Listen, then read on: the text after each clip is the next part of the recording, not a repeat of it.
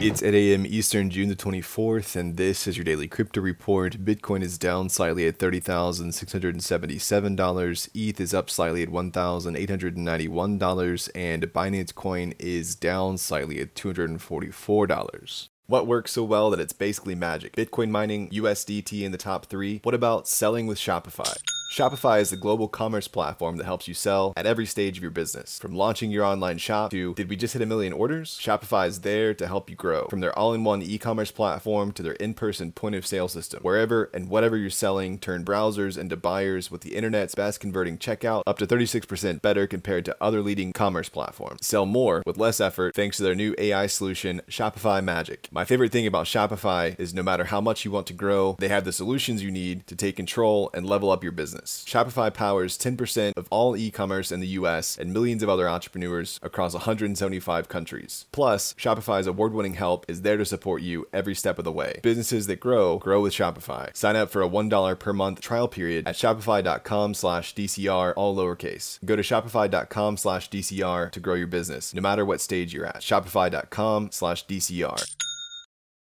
Coinbase has secured a legal victory from the U.S. Supreme Court, which ruled that a lawsuit filed by one of its users cannot proceed until Coinbase defends an appeal of a lower court ruling. This allows Coinbase to continue its efforts to compel arbitration against the class action lawsuit, temporarily halting its progress through the federal court system. Although the ruling doesn't directly address crypto-related issues, it's significant as it marks the first time a crypto company has argued before the U.S. Supreme Court. It could potentially influence other lawsuits involving Coinbase. The judgment of the Court of Appeals has been reversed, and the case has been remanded for further proceedings in line with the Supreme Court's opinion. Well, the trader has initiated a short selling strategy on the TrueUSD stablecoin due to issues with its custodial partner Prime Trust. Trader deposited 7.5 million USDC as collateral on Aav's lending platform and borrowed 4 million TUSD, which was immediately sold for USDC. The tactic allowed the trader to take a short position on TUSD. The protocol has had to suspend the minting of new tokens through Prime Trust as the Nevada Department of Business and Industry's Financial Institutions Division issued a cease and desist order against the firm. However, the TrueUSD issuer clarified that its operations related to fiat to stablecoin conversions are unaffected by the Prime Trust situation. TrueUSD is currently the 5th largest stablecoin with a market cap of over $3.1 billion.